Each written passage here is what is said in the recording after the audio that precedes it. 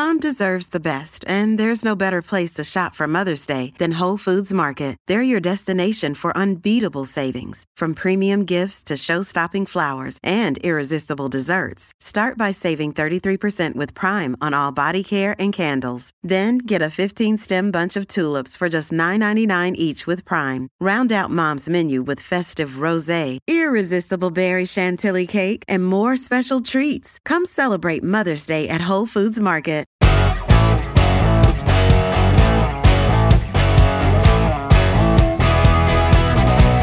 Coming up on today's show, the parliamentary committee into the travel mess that we saw over the holidays did a bunch of work yesterday. What can we reasonably expect from these things? Fast food and fatty liver. A new connection has been found. How big of a deal is that? And an exciting new opportunity in Alberta. Well, two of them, actually. We're talking about The Last of Us, which premieres on HBO Max this weekend, shot in Alberta, and new helium projects. That's coming up. As we said, the House of Parliament's Transport Committee held their first hearings into the Christmas season travel chaos that we saw last month. They're going to be looking into the lengthy delays, the subsequent treatment, too. That's on their list. The treatment that thousands and thousands of air and rail passengers went through. We know what happened. Trips delayed, trips canceled, baggage lost, shuffled back and forth from hotel to airport to hotel. It was a mess. So officials from Air Canada, WestJet, Sunwing all appeared yesterday, all talked about a bunch of different things. Extraordinary weather. It was a perfect storm, a handful of things that came together to create all the chaos. So these committees, what can we reasonably expect? What are they trying to do? We're going to find out. We're going to chat with Daniel Chai, who is a lawyer and lecturer in law and business at the University of Toronto and Toronto Metropolitan University. Daniel, thanks for joining us. I appreciate your time. Thanks for having me. So the testimony that I heard yesterday, it included some apologetic language from the airline officials, and a lot of explaining too, which I'm not sure I hear much though in the way of how we're going to make sure this doesn't happen again. It's a lot of, well, this is what happened and it was beyond our control. What was your takeaway from what you heard yesterday? Yeah, I got a strong sense that there was a lot of finger pointing. Yeah. I also got the sense that this is really just a show trial for the Liberal government to kind of deflect attention from their poor planning and mismanagement when it comes to consumer and passenger rights. You know, we're supposed to have some of the strongest protections for passenger rights, but clearly they didn't really help. And so that whole process of the committee, I think, is really more for show as opposed to anything else. In terms of that, Daniel, and I mean, a lot of it's going to be, hey, we're going to do something, and this is the first thing we're doing. And you're right, I don't have a lot of expectations that much will come of this. What is a reasonable expectation of the government in terms of this industry? It's different from all industries, but essentially it is a private industry at its heart. So what should we expect of the government around travel in this country? Because it's been a real mess for over a year now. Well, the problem is in Canada, we have an oligopoly. We basically protect large conglomerates. We only have a couple airlines, national airlines, WestJet, Air Canada, and a few smaller regional players. So the reality is, it's not like anyone can just set up an airline. Canada, because of that lack of competition, lack of having foreign airlines, unlike Europe, which has an open skies policy, so you can be a German airline operating in France, no problem, or in the UK. They don't have that here. And so what you have as a situation is the government tends to have a lot of ex-airline executives and people who are, were lawyers for airlines and so forth on the as part of the Transport Canada side and also as part of the CTA, Canadian Transportation Agency. And I think that coziness, the oligopoly, just reeks of really sort of a hypocrisy. The government says it's trying to be proactive, trying to help Canadians, passengers. But the reality is, I think we're seeing that the relationship is a little too cozy.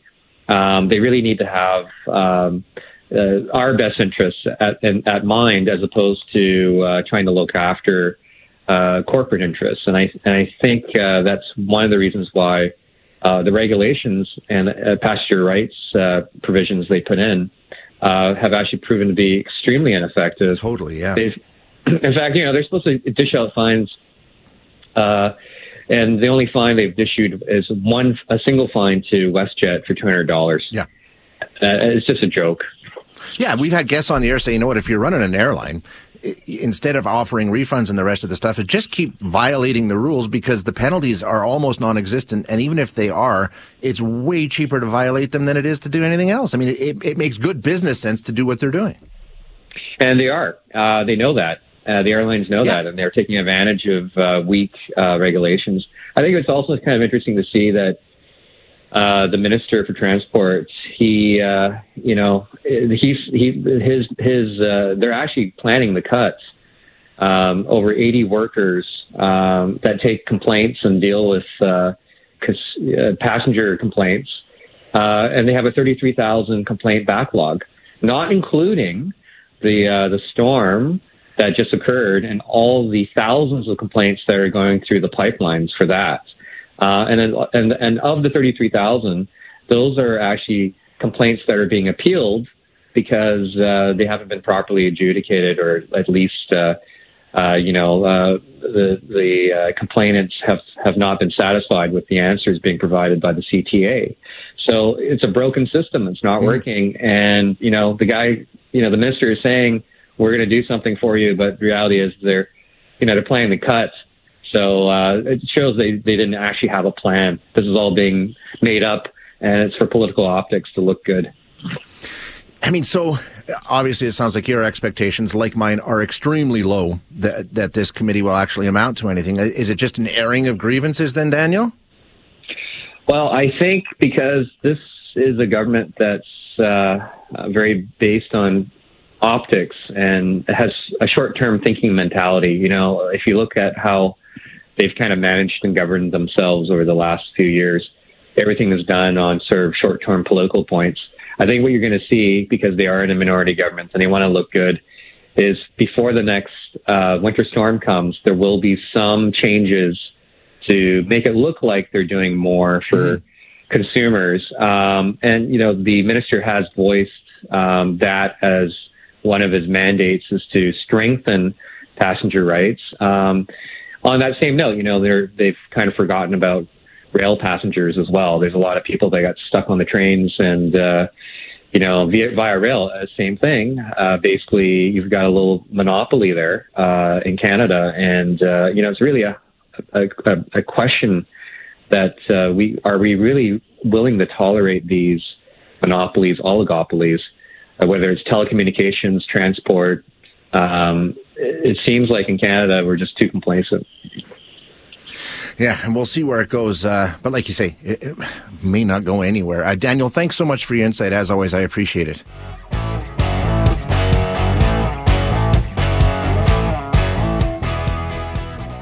All right, I'm doing this next interview in the interest of public health, but I'm doing it under protest, kind of. I like fast food. I mean, I'm 51 now, so I don't do it like I used to. And when we get into this context of this interview, there's a couple of things that really made me go, what?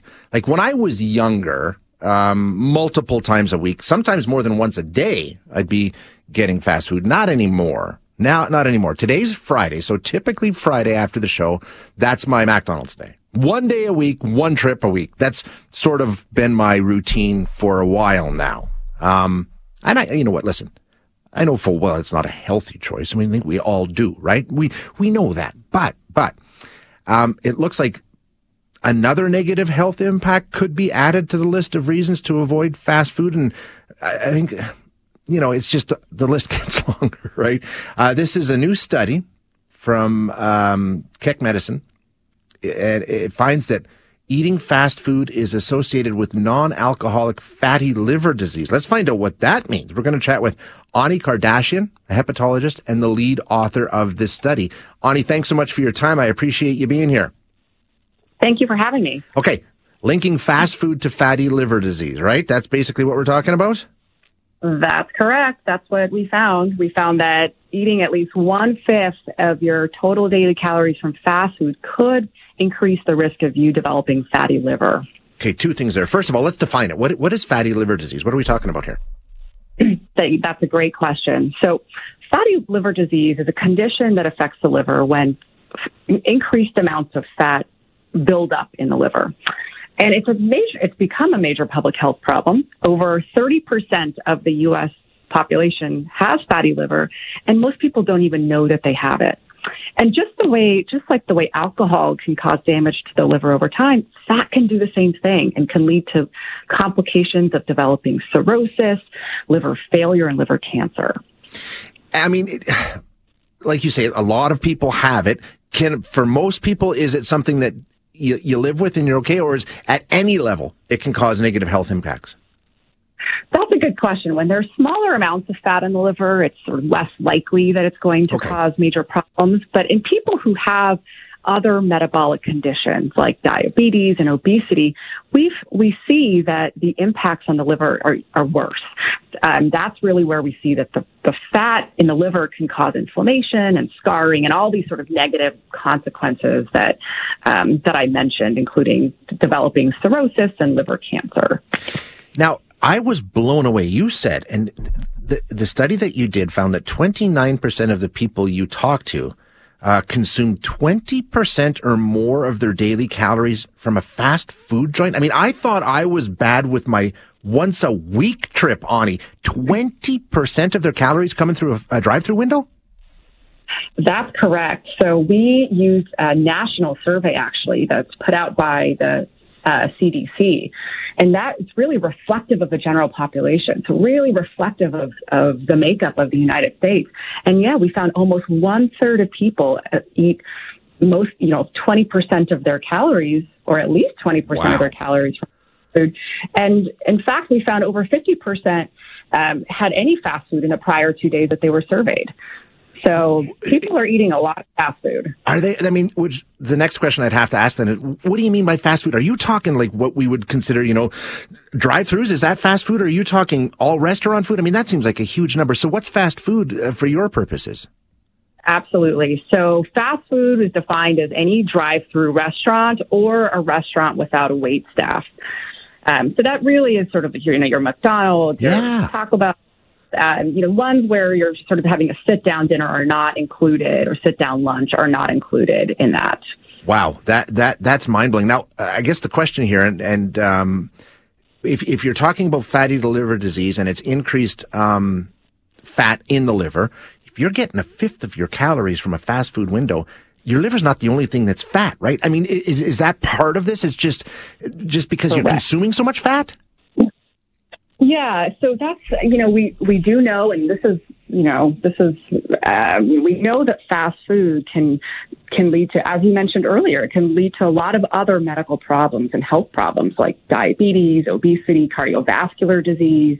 And fatty liver is just kind of like it's the liver version of that. Okay. It's where your liver is really accumulating and building up all this fat, just the way, someone, starts developing insulin resistance with diabetes, or they clog, the arteries start clogging. It's the same concept, but in the liver. And that's really how I like to think about it. It's just that all these sort of can really affect every organ and every system in the body eating poorly. And now we're seeing the damage it can do to the liver. Boy, oh boy. Yeah, that's, I mean, and I guess that we like I say, going in, we know it's not healthy. This is just yet another reason to maybe think twice about it. That's pretty shocking stuff. Absolutely. I hope this, sheds some light on how important it is to really try to eat well. And I think we all strive to that, and it can be very hard to do. But I hope this is more motivation for people to think twice before they go through the drive-through line. No kidding. Ani, great information. Thanks so much for being here. I appreciate your time.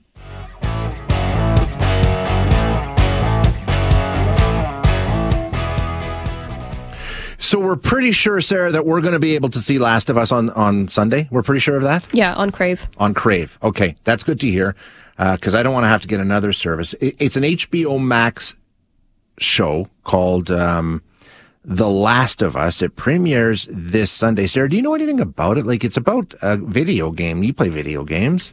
I watch my boyfriend play video games. Let's clear that up. So what is this? From what I understand, it's like a zombie thing, isn't it? Like an apocalyptic world? I think so. Yeah. I think so.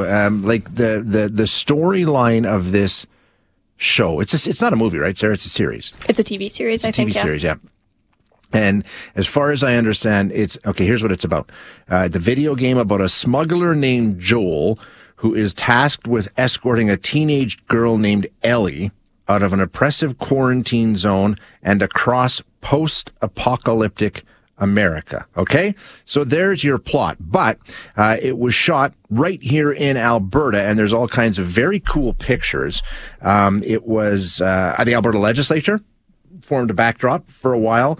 Some major streets in both Calgary and in Edmonton were shut down over time. Now, the premiere took place earlier this week in Los Angeles, of course, and the mayors of both Edmonton and Calgary were in attendance. This is Calgary Mayor Jyoti Gondek.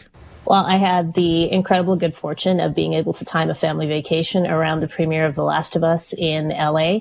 And it is absolutely mind-blowing. It's an incredible production. I am so proud that it was filmed in Alberta. We got recognition from the folks that were introducing people in the audience. They made a specific point of talking about the fact that the Canadian Consul General was there and that the mayors of Edmonton and Calgary were in attendance. There were 300 gamers in attendance as well. And the crowd absolutely went wild over the premiere. And I think just this morning I saw it's got 100% on Rotten Tomatoes as well. So everyone should tune in on Sunday. This is a good homegrown production. Yeah, that was Calgary Mayor Jyoti Gondek on Global News Calgary this morning. 100% on Rotten Tomatoes. Okay, that works for me. I'll watch. Now, aside from how good or not the production ends up being in terms of the show, the fact of the matter is, and what we're going to talk about here, is how important it is to this part of the world. We're starting to get a bit of a reputation, I think, as a pretty good place to make TVs and movies. But let's find out for sure. We are going to chat now with Damien Petty, who is the president of Calgary-based Local 212 of IATSE, which is the International Alliance of Theatrical Stage Employees. IATSE, I think, is actually how it's pronounced. Damien, thanks for joining us. Appreciate your time. Good morning, Shay. How are you? Good. How are you doing? You pretty excited? I'm very excited. This project, I mean, how, like I say, in terms of the burgeoning industry we have in this province, how big is this one, do you think? Because we've had others. Yeah, so this project is the largest we've seen in Alberta. Nobody can actually nail down what the budget is. And if I attempted to, I would probably get some letters from some lawyers because there's often non-disclosure around budget items. So I'll talk about the crew to give you a sense. Okay. So under our agreement, we had over 900 people, just our agreement. So that doesn't include the Teamsters or the Directors Guild of Canada or the performers or the stunts people or any of that. We had 900 people work just under 1 million hours on this project. Wow. Normally on a large show, we have 200 people working for a very large show. So you can see the scale of it. And when we talk about the scale and the size of it, we also talk about how long it shot for. It shot for a year and it prepped for almost 6 months. So we're talking unprecedented period of time and an unprecedented number of jobs. You add to that the hundreds of businesses and the municipalities that were affected, and the economic impact is massive just for this one project. Yeah, no question about it. And like you say, you're talking that 900 is just your sector of the workforce, and there were a bunch of other ones, right? I mean, you're just, how much of, like in terms of, if you broke it down into a percentage, how many were IATSE workers, do you think? I would think that the crafts, so we represent 21 crafts on a film set. It would range from special effects to makeup and hair, construction, paint, grips, electric, set deck, props. I'll probably miss a few, but you get the idea. Yeah. We're about 70% maybe of a crew. 60 to 70% of the overall crew would be represented by us on a typical production. I guess part of the question I have is I know we're getting a reputation, and like I say, we've had productions before, but due to the fact that this is the biggest and it lasted that long, were there any issues with getting the personnel? Like, can you provide that kind of crew with short notice? We're getting better at it. Obviously, the size of this particular show was a challenge. We did everything we could to meet that challenge. We relied a little bit on crew from other provinces, but by and large, we were able to cultivate new members. So since it shot, we've added almost 500 members to our organization. So I'll say we were stretched, but we've since grown.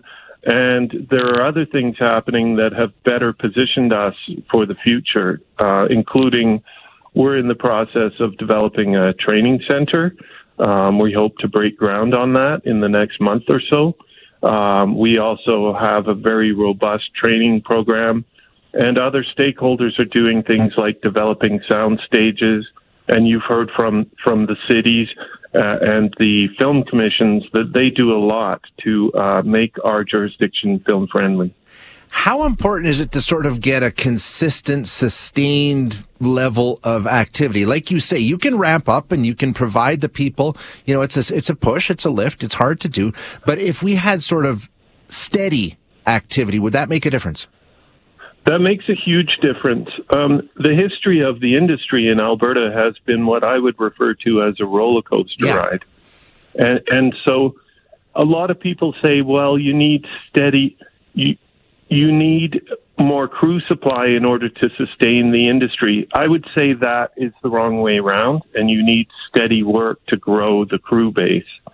And so it's important for us to work with the other stakeholders to make sure that the growth that we've seen continues. And even last year being a great year, it really did slow down in the last 2 quarters. So we always try to motivate the people who are looking for work and tell them what's on the horizon. Luckily, there's a lot of shows on the horizon. We currently have 2 shows shooting. That's Fargo and Fraggle Rock. We have 3 large productions in prep, so we've got pre-production agreements with 3, and then there's another 5 that are episodics that we think will be picked up for renewed seasons. So when you say what does this current year look like, it looks pretty good because here we are in early January, and we're talking about 10 projects. Which is exciting. That's fantastic. That's great to hear. Does the reputation spread? I mean, because, how important is it that not necessarily that this production does well, because that's not necessarily about the location, but just that people know it. I mean, and the more often this happens, I mean, how important is a reputation as a good location to do this kind of thing? It's absolutely essential. And you're quite right. Because of the profile and the size of this particular production, we are on the radar. We're not sort of a plan B or C location to go to. We're starting to see that Calgary's getting considered, not just Calgary, but Alberta as a province, being considered as a destination for large projects. And the profile of this particular production has really enabled us to get meetings with the top decision makers. 5 years ago, we would beg to get the meetings. Mm-hmm. Now those decision makers willingly want those meetings with us. So you can see that it's easier to sell a jurisdiction that's succeeding than one that doesn't have much capacity. Yeah, plus when you can say things like, The Last of Us and Ghostbusters and The Revenant, I mean, those were all done in Alberta. I mean, wow, I've heard of those productions, right? I mean, it's not like you're talking about, well, did you ever see this thing that happened? I mean, these are big, big major productions. They certainly are. And Shay, we have the perfect storm in Alberta. Ever since our incentives became competitive, which was March 2021, we saw that happen, but we saw all these sound stages being built. Mm-hmm. There's brand new ones about to open, Rocky Mountain Sound Stages in Calgary. They're about to bring online 2 new state-of-the-art sound stages, and all the facilities and parking and all the things you need for a very competitive sound stage. They're continuing to develop these things. So our capacity is expanding. Our tax credits are good. The exchange rate is helping. And our training of crew and our crew growth is very healthy. these things all add up to make a perfect storm, and we're seeing that. We're seeing growth. Love to hear that. I love to hear that, Damien. Hey, here's a question on the text line. I don't know if you know the answer. It says, I've always thought about doing pyrotechnics for films. Will that be part of the training center? Is there people are going to start looking into the possibility of working in this industry if it continues to grow. Is that kind of thing going to be at the training center? Yes, of course, but the pyrotechnics jobs are not the easiest one to get at entry level. So usually when people join the industry, we kind of give them a pathway. It starts with set etiquette courses, which tell you what all the jobs are and who represents them. And then each department, that would be special effects for pyrotechnics, there are certain federal requirements that you would have to meet, and there are courses, and there's entry level into that department. I don't want to promise that there are all these jobs for people. It is a process to get to that level, but we also help people through our training programs get there. Sometimes it takes a while to get there because you need opportunities to be there, and those opportunities come when there's high amount of jobs available. Yeah, exactly. And now the opportunities are starting to appear, which is the starting point, which is great to hear. Damien, thank you so much for your time. Enjoy the premiere of The Last of Us this weekend.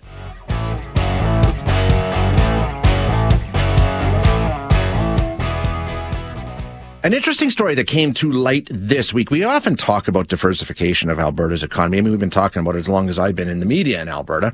And it's a story that, who knows where it's going to go next. We also talk about energy and all these sorts of things and our resources. Here's an announcement that there's going to be a massive foray into the helium industry in the province of Alberta. And I'm not joking when I say massive. We're talking about 20,000 plus acres of land are going to be part of this. So it's called the Many Berries Helium Trend, and it's big. So let's get the details on this. We're going to chat now with Brad Nickel, who is the chairman of Global Helium. Brad, thanks so much for joining us. Appreciate your time.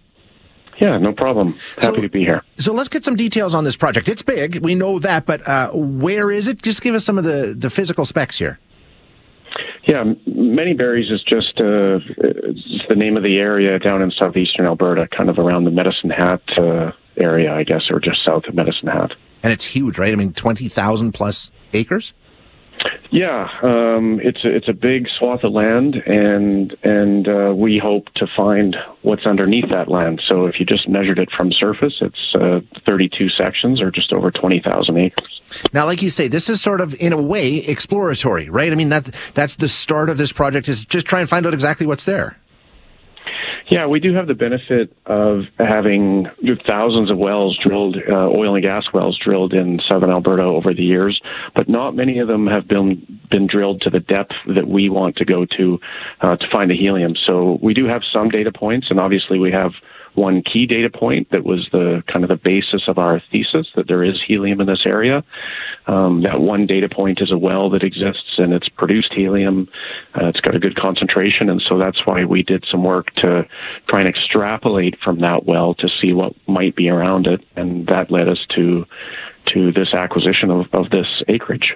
So like we say, you're exploring to find out exactly what's there, but you have a pretty good indication that there is at least some supply there, right? Yeah, and that's what that key well does for us, is it tells us there's something there. When we talk about, of course, Alberta is known as an oil and gas powerhouse and all the rest. Is helium typically located in areas that have oil and gas resources as well? Does that make sense? No, helium is typically located in areas that might have uranium. Helium is, in a sense, a byproduct, or it's the product of radioactive decay of uranium and thorium. Those are elements that are essentially built or formed deep down in the Earth's crust. And so as the helium is produced from the radioactive decay, it migrates upwards, and it's trapped in areas just like oil and gas would be trapped. So it seems to be similar, but the actual source of helium is different than the source of oil and gas, although they do sometimes end up trapped in the same areas. Okay, gotcha. Makes sense. Now, if this supply pans out and it's as big as we're all hoping it is, then there's production facilities, processing facilities. Like, this is just the start, right? Where could it go? Yeah, this is, well, the helium industry in Alberta is certainly young and, especially compared to oil and gas, which we're all used to. But helium, even globally, specifically exploring for helium it's really, really new. A lot of the helium that has been produced over the last few decades, most of it was discovered by accident, actually by oil and gas explorers.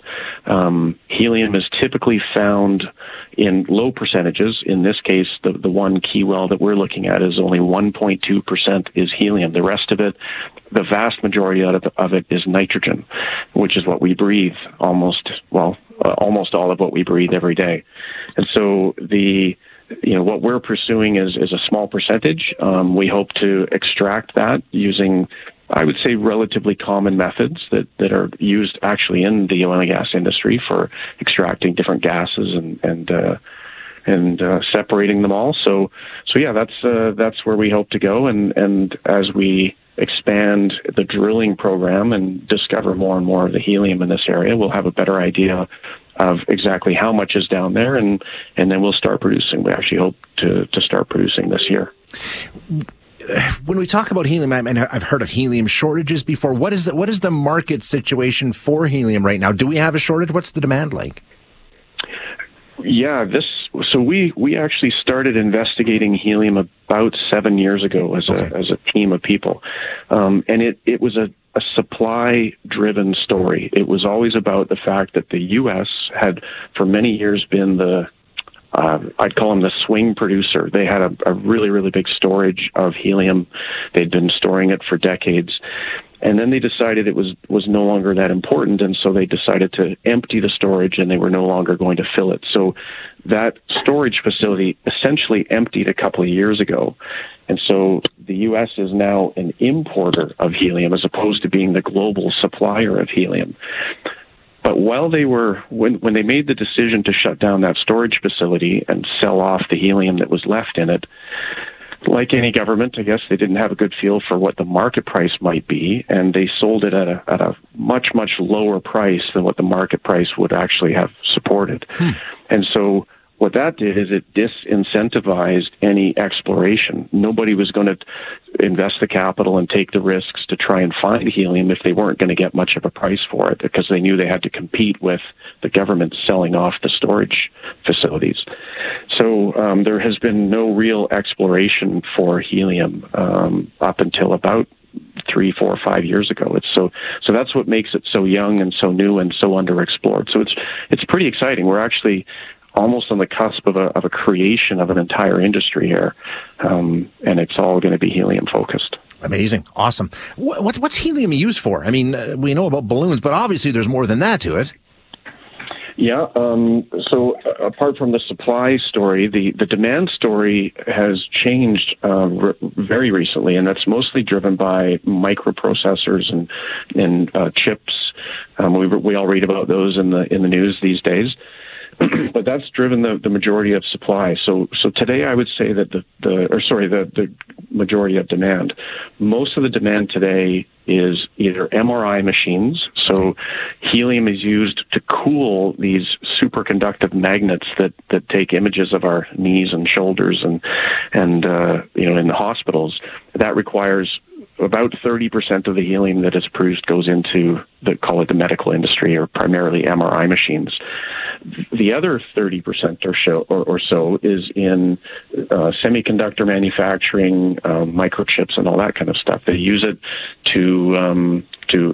it creates a very clean environment because helium is a very, very tiny element. And they use it for cooling as well. Some of the big hard drive facilities, Google, for example, is a big purchaser of helium. So that's where a lot of the growth in the industry has been. But like I say, this isn't so much about a high growth story. It's more about a low supply story. And it's predicted that it's going to remain undersupplied for a very long time. What's the timeline here? We start with the test wells, and a bunch of people on the text line want to know just how deep you're planning to drill here.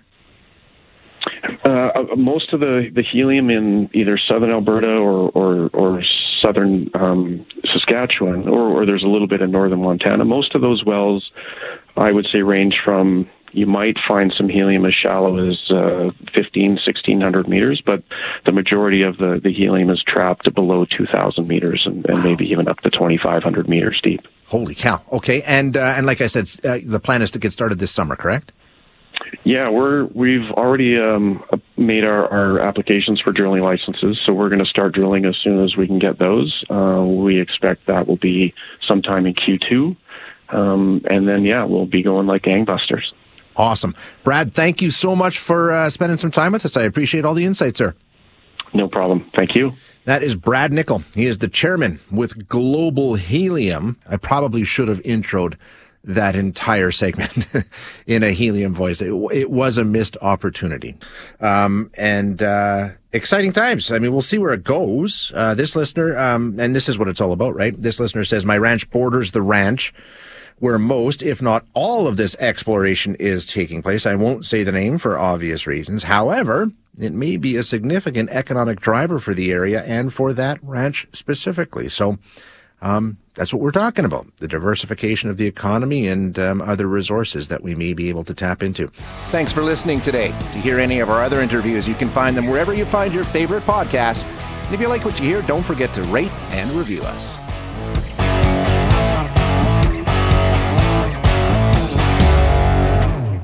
Hi, it's Shauna, and I might be a bad parent because my kids think French fries are vegetables. Hey, it's Ryan, and I might be a bad parent because I went out for wings when my wife was in the hospital after giving birth. Johnny here. I might be a bad parent because in my house, the tooth fairy gives pocket change. But we're not alone. Len emailed us and said his 6-year-old daughter's Tarzan moment going from love seat to lazy boy by curtains made him more proud than any dance recital. And Andy left his 2-year-old at the rink. All right, guys, I'm sure we're not alone. Like Andy's kid. For stories and confessions like this, make sure you check out our podcast. It's called Bad Parents, and it's available wherever you get your podcasts. I left a glove at the rink.